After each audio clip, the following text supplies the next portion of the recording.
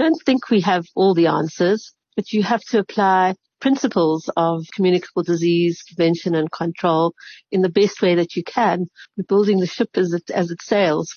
SARS came along and we just took that on in terms of putting in place a response and laboratory testing and management of suspected cases. But a lot of what was put in place there has been carried through to many other outbreaks. So I think the principles are there, and I think we learned a lot. It was the very first big global emerging pathogen that most of us had to deal with. So lots of lessons learned, and many are still being applied today.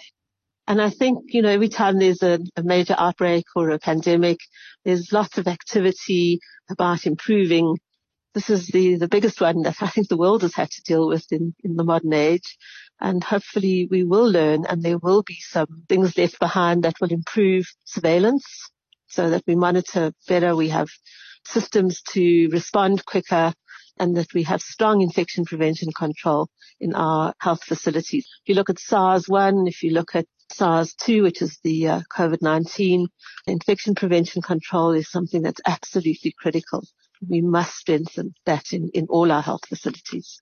Going forward, what's going to happen? I don't know. We may see a resurgence of quite a lot of people who have been infected and have short-term immunity. So I think COVID's going to be with us for a while until we get a good vaccine.